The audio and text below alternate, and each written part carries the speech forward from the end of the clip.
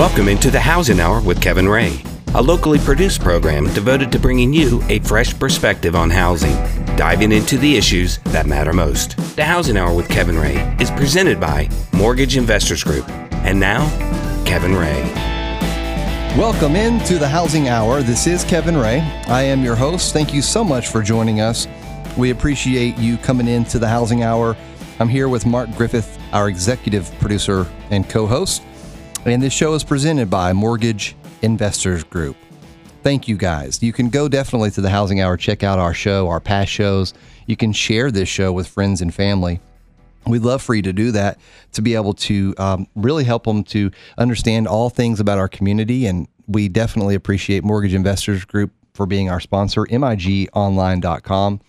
You can find all the information out about our sponsor there. We have offices from the Tri-Cities all the way to Memphis and everywhere in between. And Mark, today, I'm so excited about this. And I've been, the last couple of days, I've been researching and trying to understand more about this famous author, Charles Dickens. And, you know, when I was doing my research, the thing that kept coming up for me was really just an amazement and a fascination with how this one man was able to do so much and change, really, in a lot of ways, the perspective of so many. And it continues to do that even today. So many years into the future, Disney is making movies about it. And then you have this other movie that it just came out at the end of November. So I think that his work that he accomplished back in, the 1800s, I guess, it's still to this day is resonating. It's amazing to me. It's crazy how one person could hit the pulse of the country for his time and to today. Absolutely. From 1843 to present, it's just insane. Yeah, really. it is. It's amazing. So we wanted to talk about this, and we wanted to bring in the expert. So we thought, well, who are we going to get as an expert? Well, you found the perfect person. I'm going to introduce Dr. Anderson right now. Misty Anderson is our guest today. And Misty is a professor of English. Dr. Anderson is a professor of English, a Lindsay Young professor in the College of Arts and Sciences, and holds courtesy appointments as an adjunct professor in both the Theater and Religious Studies Department at the University of Tennessee. She is the author of Imagining Methodism in the 18th Century, Britain Enthusiasm, Belief, and the Border of the Self, and a whole bunch of other things. And I'm not going to read the whole entire biography. There's 2 pages. It's unbelievable. It's unbelievable. She's also, she blogs for, which is maybe for some of those who are out there on the internet, you can look her up, the Huffington Post. And I also noticed as well, which I thought this was interesting, she serves on the editorial boards for Restoration, which is a very well-known group that I'm sure you're very proud of that. Thank you so much for coming in. Thank you all so much for having me. Very excited to be here. I'm stuttering a little bit because you're a professor of English, and that's probably not my strong suit, but... You seem to be speaking it very well. He's mastered that. I think you're doing great. Well, I appreciate it. My family loves literature, and, reading is one of our favorite things to do. There's so many authors that have written such wonderful books, and, it's really something that you look at and you ponder, how is this person making such an impact? I go to the story Wonder, that was the movie that was just released. And, they have this kids series. It has caught my kids' imagination in such a way that is indescribable, but it's all words. We went and saw the movie, and they would have rather read the book. And I think that's a good place to be. But I'm just curious from your perspective, why is the written word so important? And why does it continue to be one of the most popular ways of consuming data, even to this day? Yeah, we can take this all the way back to the Codex, right? In early books, in an age of data, it's important to remember that written texts and later print texts are all about how we can create communities. And I think Mark and I were talking a little bit earlier about the joy of sharing an idea with another person and seeing the light bulb go off in their heads, and how fundamentally human and exciting and community building that activity is. And as we move into what's been called the Gutenberg galaxy, right? Once you actually have a printing press and can share the ideas globally, we have this sense of communion, I think, with people who become our virtual friends. Now, I've often said that, at this day and age, we have to explain to people that being an English major isn't a vow of poverty. It's actually a really portable skill set, because you are learning to communicate in writing with the written word, which no matter how visual the internet becomes, it's still going to be textually based, right? You're going to have to write more than ever. Every time you read a novel or a play or even a poem, it's like taking an HR course. You're, again, interacting virtually with this larger community. And as we get to know more people, fictional and real, we start to expand our sense of with whom we communicate, what is our audience? And those are really great questions. Yeah, that's very interesting. And as I listened to you speak on this YouTube video that I found, I can't remember exactly what it was. I was listening to you, and it was a pretty recent video, and you were there and you were sharing some of the work that you had done, and you're probably wondering, well, what video was this? And I'll find it later. But as I was listening to you, you were speaking to your peers, is what it was, and I'll just be honest, some of the stuff that I was listening, I couldn't understand what you were even saying. I'll just be honest with you, because you were speaking in a way that they would understand it. So that's another thing about the English language is that we can really change what we're saying to fit the needs and maybe the audience that we're talking to, right? Yes. Yeah. Sometimes that's referred to as code switching, right? You'll talk one way with a small group of friends you grew up with, as kids together. And you'll talk another way in your family. And we're not just talking about, word choice. It's manner and intimacy. And so when I'm talking to my colleagues who, like me, are word nerds and they spend time in musty libraries and looking at manuscripts and thinking about how all this fits together, I'll go into my professional language. But it's a little bit like imagining a mechanic explaining to you what he or she did to the car, as opposed to how that mechanic might talk to the auto manufacturer or the parts guy, right? Where it's going to be more technical. That's cool. I know Mark is cringing because he wants us to get to the subject matter of what we're here for, but that's okay. We're going to continue in this conversation for the entire time. And the reason we decided on this show was because this story, the Charles Dickens novel that he wrote, has touched so many generations. And, as I look back on this story, and we touched on his love for writing, and I read all about Charles Dickens. I didn't know any of the things until I started researching it. But he's really an amazing individual, all the way up into the time that he was in the train wreck, and, he had that whole epiphany, and he used that work to continue his last parts of his professional career. But we have only 2 minutes in this segment, but why don't you first share your thoughts on Charles Dickens, and I think that'll lead us nicely into the next segment where we can pick up the story from there. Fantastic. Well, Dickens, as a writer, fascinates me most of all because I think in some ways he was an accidental writer. What he really wanted to do was act on stage. And he secured an interview or an audition at Covent Garden Theatre, which was one of the most important theaters in 1832. This was really what he wanted to do. And he got horribly sick. He had the world's worst cold and missed the audition. Kind of like Eric today. Exactly. We can all relate to that. And so shortly after that, he started working for a newspaper and became arguably, one of the most influential writers in English who has gotten into our culture and literally shaped the way we experience Christmas. So I think that the trajectory of his life is a nice reminder that the thing you think you want to do may have something to do with your eventual career. But it's important to remember that it may not be the ultimate direction. Now, after Christmas Carol, he did get to act by doing A Christmas Carol on stage as a one-man show. Yeah. But of course, we know him as the great novelist, Nicholas Nickleby, Great Expectations. Though Christmas Carol is certainly the story that even if you're not a literary type, even if you're not a big reader, we know this story. There are only a handful of books and stories in the history of English that work like that. Robinson Crusoe by Defoe is another one. People know that story even if they haven't read it. And I think that's the moment where you realize you're he's shaping culture. Oh, man, that is so neat. And the newest movie that's out, The Man Who Invented Christmas, I think is what the name of it is. Have you seen that yet? I have not. Okay, it's at, where did we say it was? I don't remember. It's here in Knoxville, downtown West. Yes, it is. It's at 1:40 today, which, I mean, you're maybe listening to this podcast, and I really want to go see it. I'm going to try to make that happen sometime in the next week.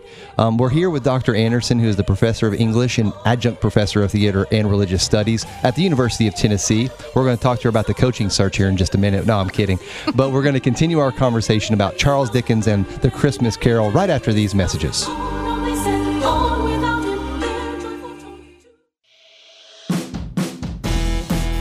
The Housing Hour with Kevin Ray continues, helping you understand what's really going on out there and what to do about it. Again, Kevin Ray. Welcome back into the Housing Hour. This is Kevin Ray. Excited to have you in with us today. I'm here with Mark Griffith, our executive producer and co-host. And I'm also joined in studio with Dr. Anderson, professor of English and adjunct professor of theater and religious studies at the University of Tennessee. We're talking about the legacy of the Christmas Carol, Charles Dickens, and we're excited to have her. And they also have, for those who are interested, at what theater is it? The Clarence Brown Theater, I believe. Clarence Brown. I know my kids and wife are going. I think I'm going with them. I'd like to go with them.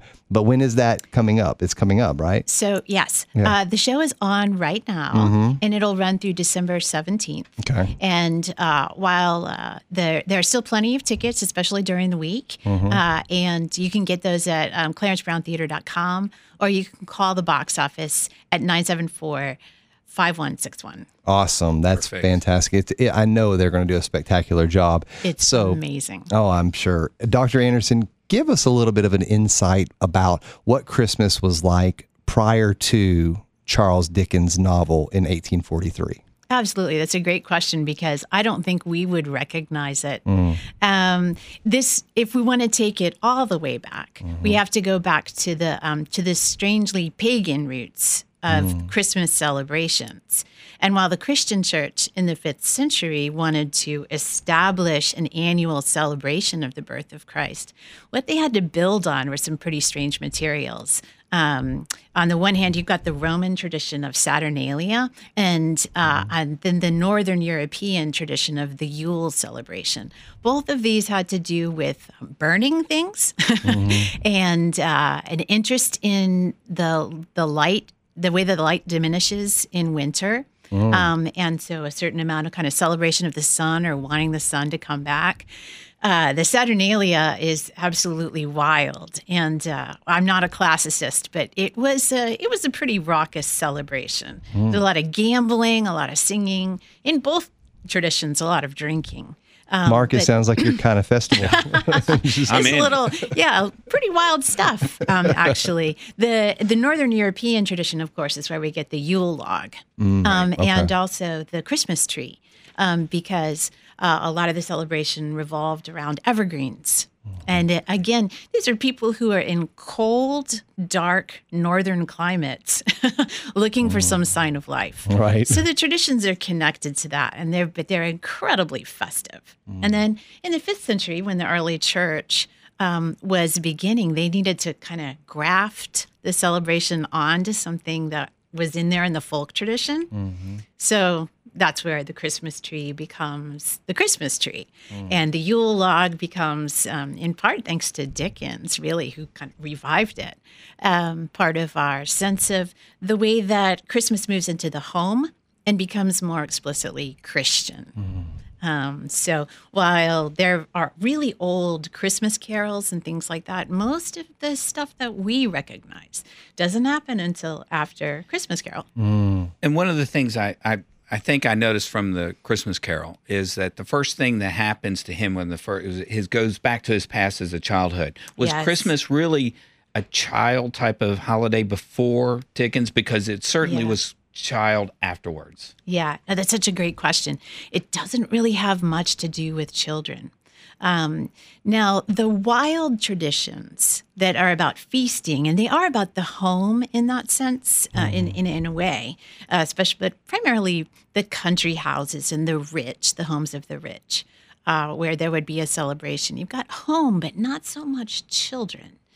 Even though this is, after the 5th century, celebrated as the birth of Christ, it's more like Twelfth Night, if you know that Shakespeare play. Of course. So not so much. Yes, debauchery. That's the short version. And in fact, there was a tradition to nominate a beggar as the Lord of Misrule for these festivals. I did not It was know a lot of sort of, I guess if you want to explain it like the Magnificat, the mighty are brought low and the low are elevated. But beggars would go around. It would be a little bit more like trick-or-treating, honestly, than Christmas stuff. So the poor are in there, and the poor are an important part of the Christmas tradition. I think that's something that Dickens consolidates. But if you think about, like, after the Puritans, and this is true for early colonial America too, the Puritans outlaw Christmas because these celebrations are drunken revels. They're too wild, and so they don't comport with the Puritan idea of Christianity. So the 1600s, 1700s, and really, if you were a colonist in New England in early America, Christmas was illegal. So that's a really surprising kind of thing for most of us because, again, the traditions we know come from later. They're built on to this old, deep history that Dickens knew and helps to revive. And there is Christmas, but in the 18th century, for instance, it was really for church-going people. Businesses would remain open. It wasn't especially a big feast day, and it wasn't even the most important part of the church calendar. People would write much more about their experiences with Lent and Easter. Dr. Johnson, Samuel Johnson, the man who wrote the first dictionary, would catalog in detail his experiences of Easter services, but he kind of barely mentions Christmas. He goes to church, though, right? So that's what you would do, but not so much the other feasting because of the Puritan influence. Wow, that's really amazing to me because you think of our current day Christmas and how there is so much festive, but there also is that does comport with today's society. Of course, the celebration, the dinner, absolutely people getting involved with charitable things, getting that's all involved. Dickens. That's what I'm sort of realizing as I've done the research and then as I'm listening to the doctor talk about it. I think it's amazing how we're able to really trace it back to that novel as being one of the turning points for Christmas. Amazing. Yeah. And one of the things is Santa Claus is a modern type of creation, isn't it? I mean, so in the book of Christmas Carol, that's not really spoken to. Parent advisory. We're speaking of Santa. That's right. If there are any children listening, turn off the radio. So the complicated case of Santa Claus and Father Christmas and Clauses, there are a few different folk traditions that go into that. But Father Christmas, that's right. Who is Henry VIII was, figure. During that 17 or 1500s or so, that was a big part of their traditions, wasn't it?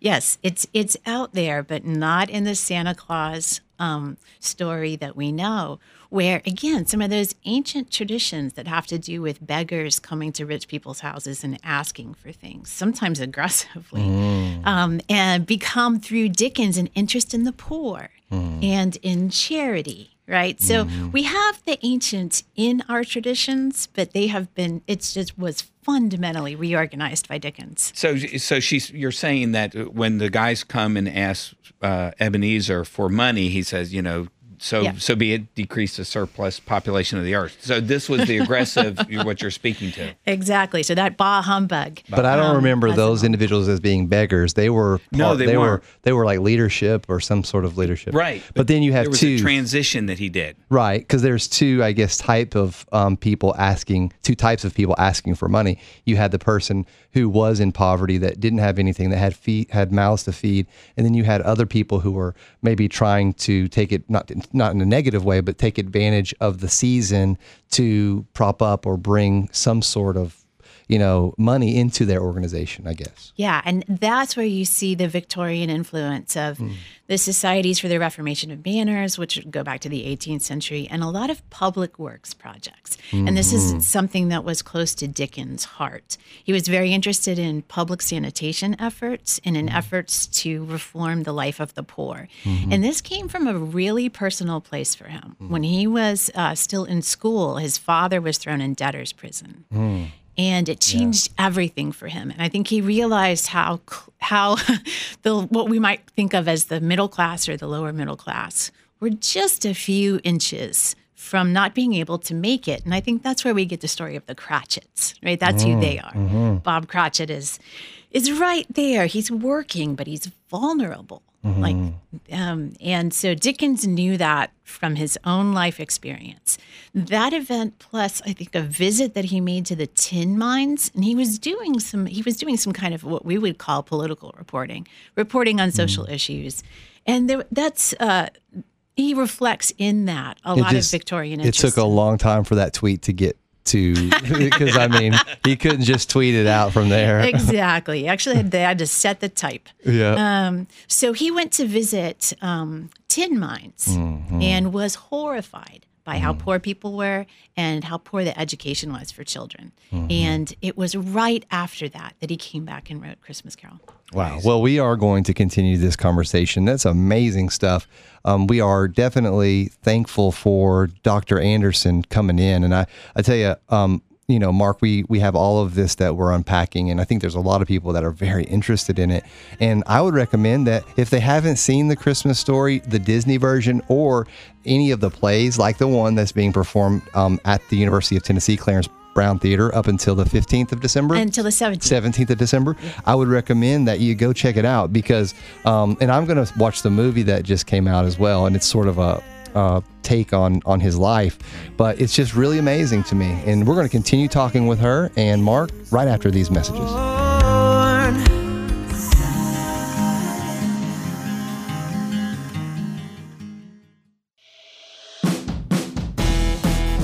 The Housing Hour with Kevin Ray continues, helping you understand what's really going on out there and what to do about it. Again, Kevin Ray. Welcome back into the Housing Hour. This is Kevin Ray. I'm here with Mark Griffith, our executive producer and co-host. This show is provided by Mortgage Investors Group, MIGOnline.com. And we are have in studio with us Dr. Anderson from the University of Tennessee, professor of English. We are so grateful that she has come into the studio to talk a little bit about this novel that was written in 1843 by the Charles Dickens, the famous author. And it's really an extraordinary tale, not just the actual novel that was written, but his life and his story in itself is pretty transformational for me.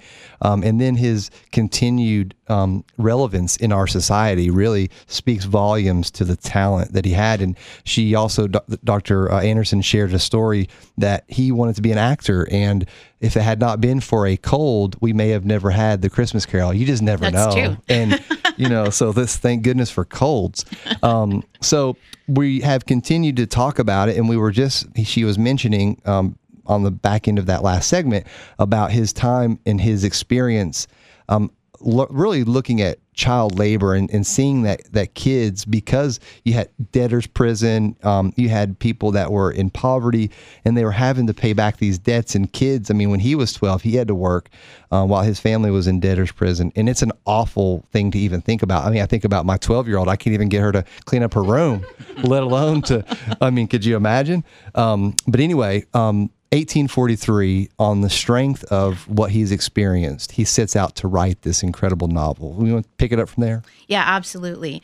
So one of the things he had just been looking at was the condition of children in these tin mines, both as workers and then as participants in what was known as the ragged schools, schools for the poor. And he was a very socially minded person. I mean, he wanted to see these different reforms, and I think he was hoping that the ragged school would be a little bit better. And the whole thing just left him with a sense of the injustice of the arrangement. And, we can go back in Dickens' work and see that Oliver Twist, right? When we want to talk about child labor or, unfair practices, we go back to, Oliver and Fagin. And, Boy for sale. Exactly. Wow. And then that shapes 20th century stories like, Little Orphan Annie. Which I think, reflects post-Depression on some circumstances that are parallel. So it's the Industrial Revolution taking off, which really starts earlier than we think. It really starts in the late 18th century, and you're talking about the child labor, the condition of children who did have to labor, who were poor, and we have too many examples to name. Our notion of childhood, in fact, depends on sort of post-Christmas Carol notions of protecting children. It's not just that story. It's also a lot of Victorian reform movements that realized that those debtors' prisons and the workhouses and the things that Dickens was writing about were not leading to positive social change. And they seem to be unjust and oppressive.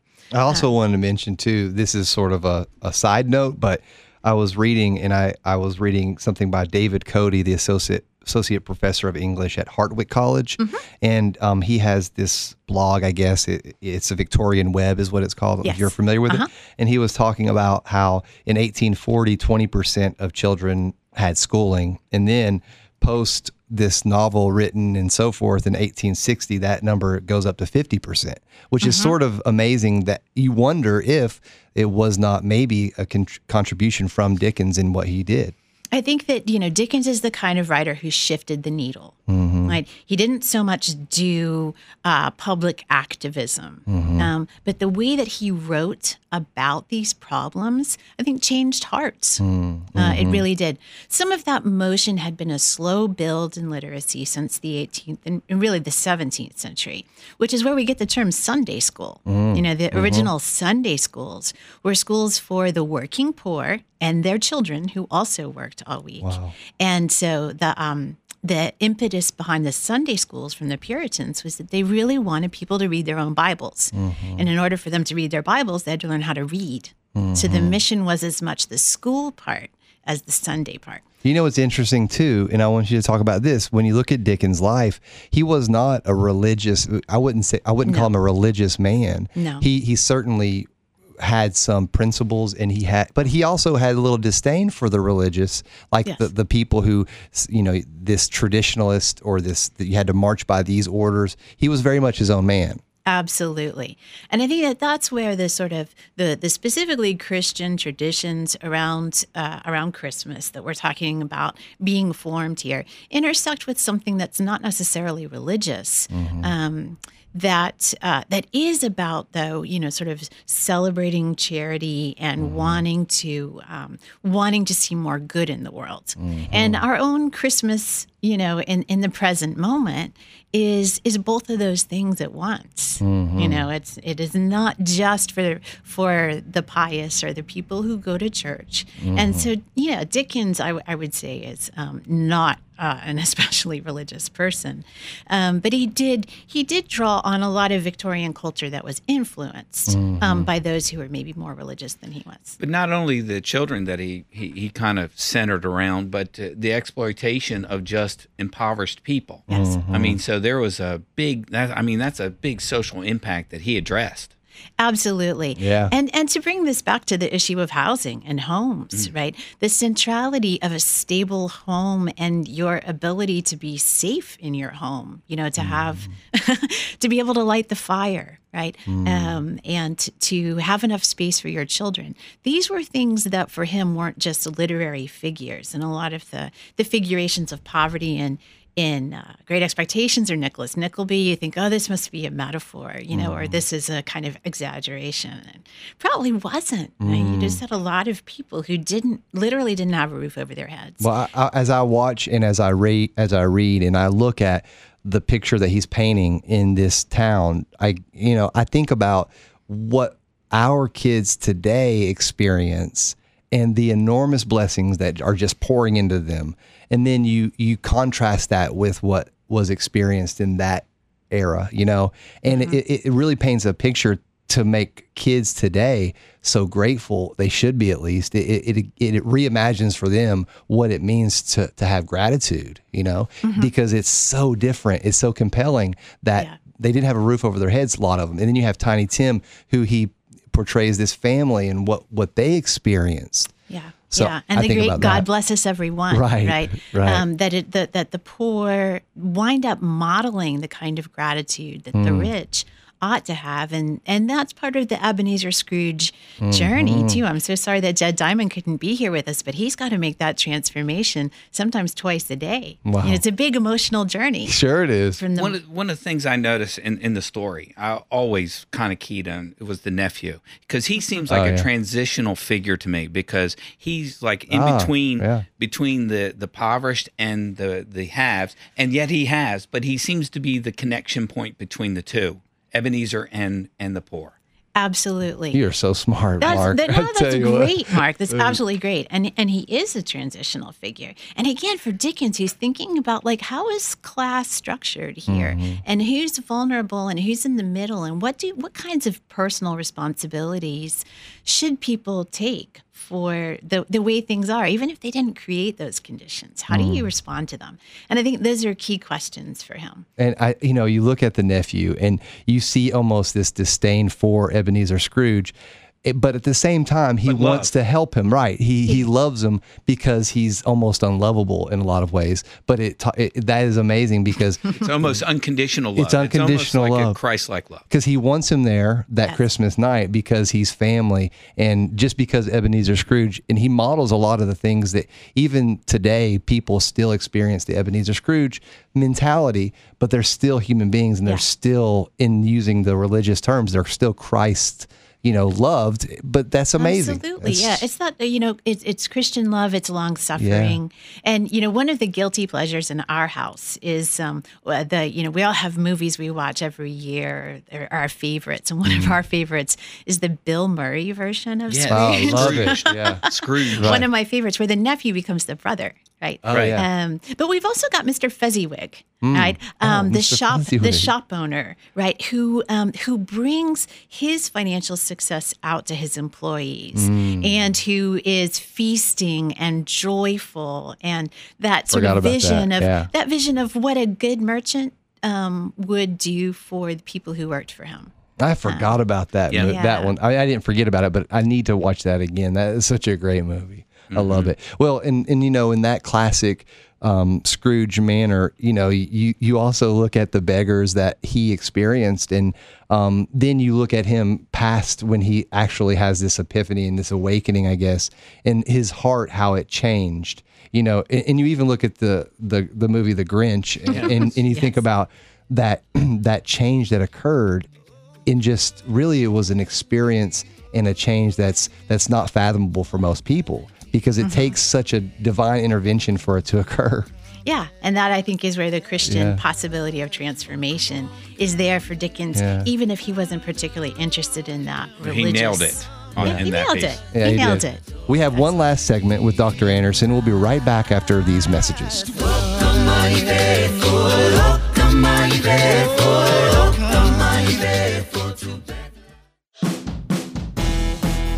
The Housing Hour with Kevin Ray continues, helping you understand what's really going on out there and what to do about it. Again, Kevin Ray. Welcome back into the Housing Hour. This is Kevin Ray. I am your host with Mark Griffith, our executive producer and co-host. Show is presented by Mortgage Investors Group. You can find our show at thehousinghour.com. The treasure trove of all information. It's the mothership of material that we have compiled for you since 2011, and we are setting a very great show into the mothership today. We have Dr. Anderson with us, professor of English and adjunct professor of theater and religious studies. She comes to us from the University of Tennessee. She has been kind enough to spend this time with us, helping us understand more about the Victorian era author Charles Dickens, an amazing accomplished author, and also wrote other things like Oliver Twist, amongst many other things that he's written, and has actually traveled to the United States a couple of times and did readings all throughout New York, I think Boston primarily.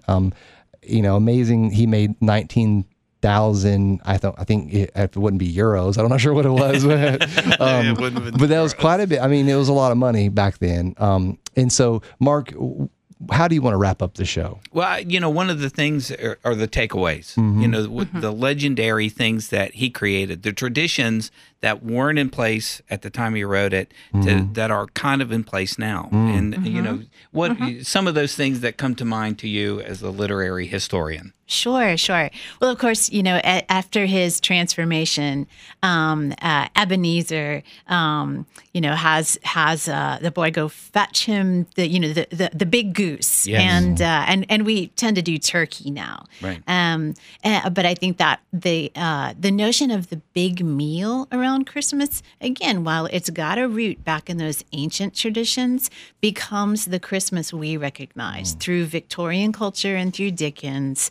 A sort of, close and cozy family meal. The Yule log, which again goes way, way back, is something that Dickens helps to revive. And so that notion of the fire and the importance of the coal fire in Christmas Carol.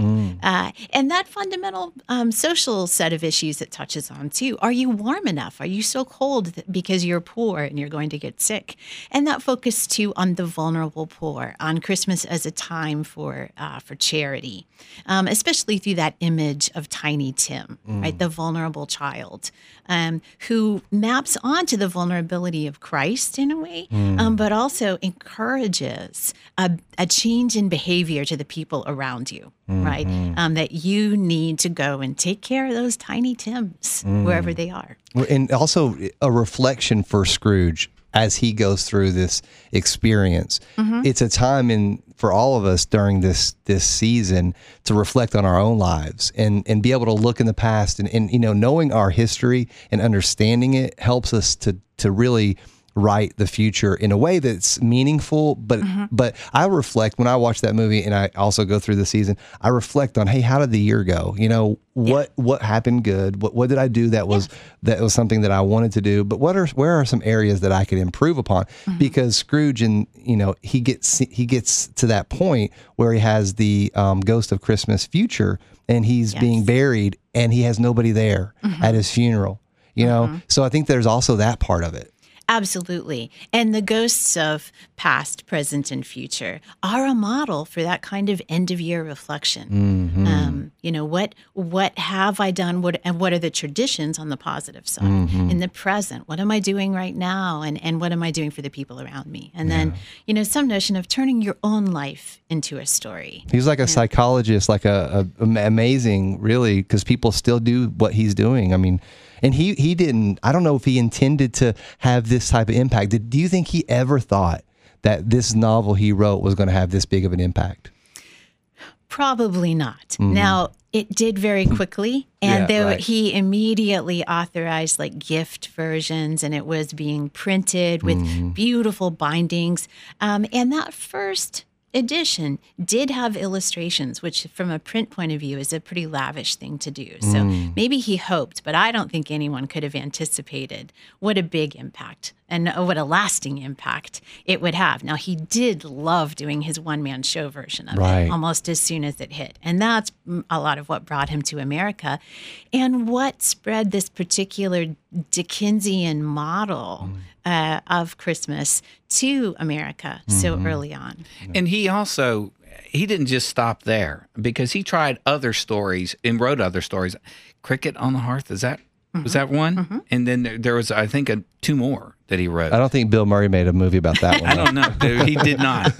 But what about those? Did he try to duplicate his success on that? He did write a short piece called The Christmas Tree, and so I think, and certainly in performance, he knew he had a good thing, and he wanted to keep that going. But he does, of course, go back to the novel and to the long novel. Christmas Carol, technically what we call a novella. It's short, and if anybody wants to take part in reading it aloud, the English majors at UT are going to have a sit-in reading this Friday night at the Golden Roast from 7 to 9, and you can just show up and pick up a part, and they're all just going to read it out loud together. Mark, you would love that. That would be awesome. Well, contrasting him to other authors of his time, I guess Shakespeare is a Victorian era author. Shakespeare's a good bit earlier. Oh, he's a little early. Yeah. Well, but let's face it, 250 years. He had how many that he wrote? I mean, it's a lot more that became famous. Here's a connection, too.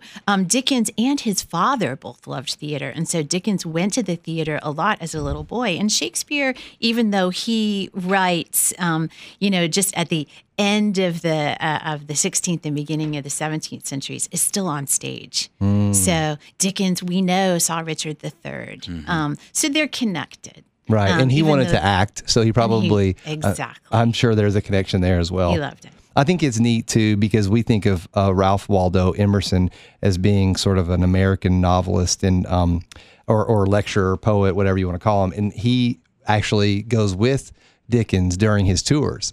And I think that's pretty interesting. I don't know if you knew that, Mark. I didn't know that, but that doesn't surprise me. Right, because we, as Americans, we want to have a connection to everything, and so there is that connection. Well, and we did. There are a lot of other British American public culture things like that.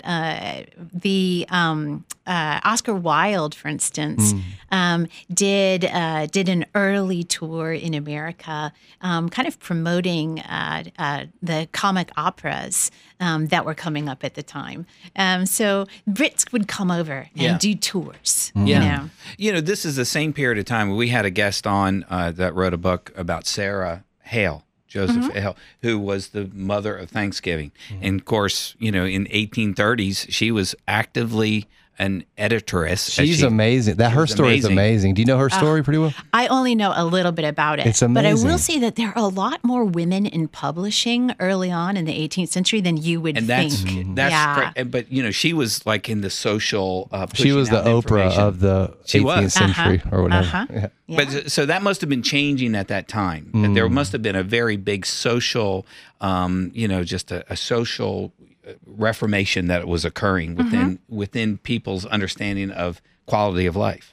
Absolutely. And women coming into the writer marketplace in different kinds of ways.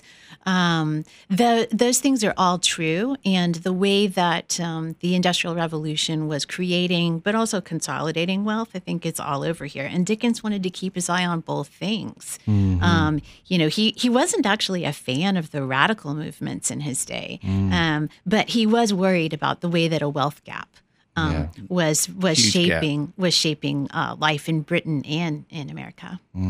But, one sort of a happier thought, since we're winding up here, is, coming back to the carol part of A Christmas Carol, I think that this is another thing we should credit Dickens with.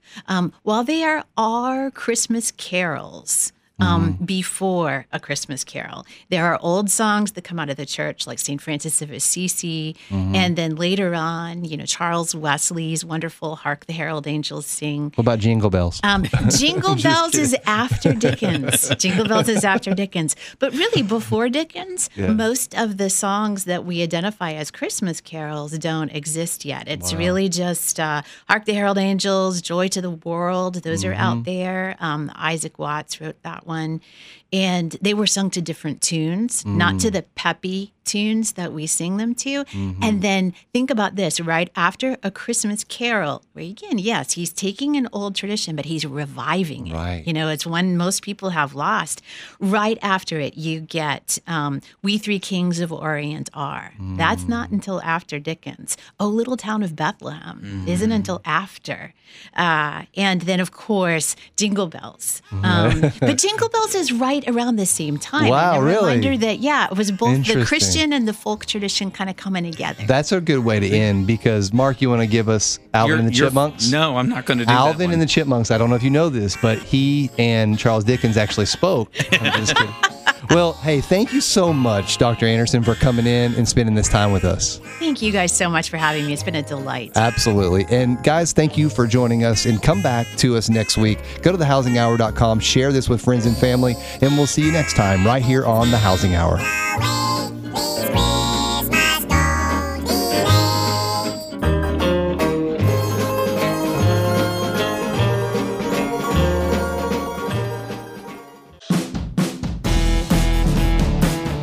That's the Housing Hour with Kevin Ray for today. Join Kevin and his guests each week at this time to keep up with the why and why not you need to know, so come here to find out. Also check us out at thehousinghour.com. This show is presented by Mortgage Investors Group.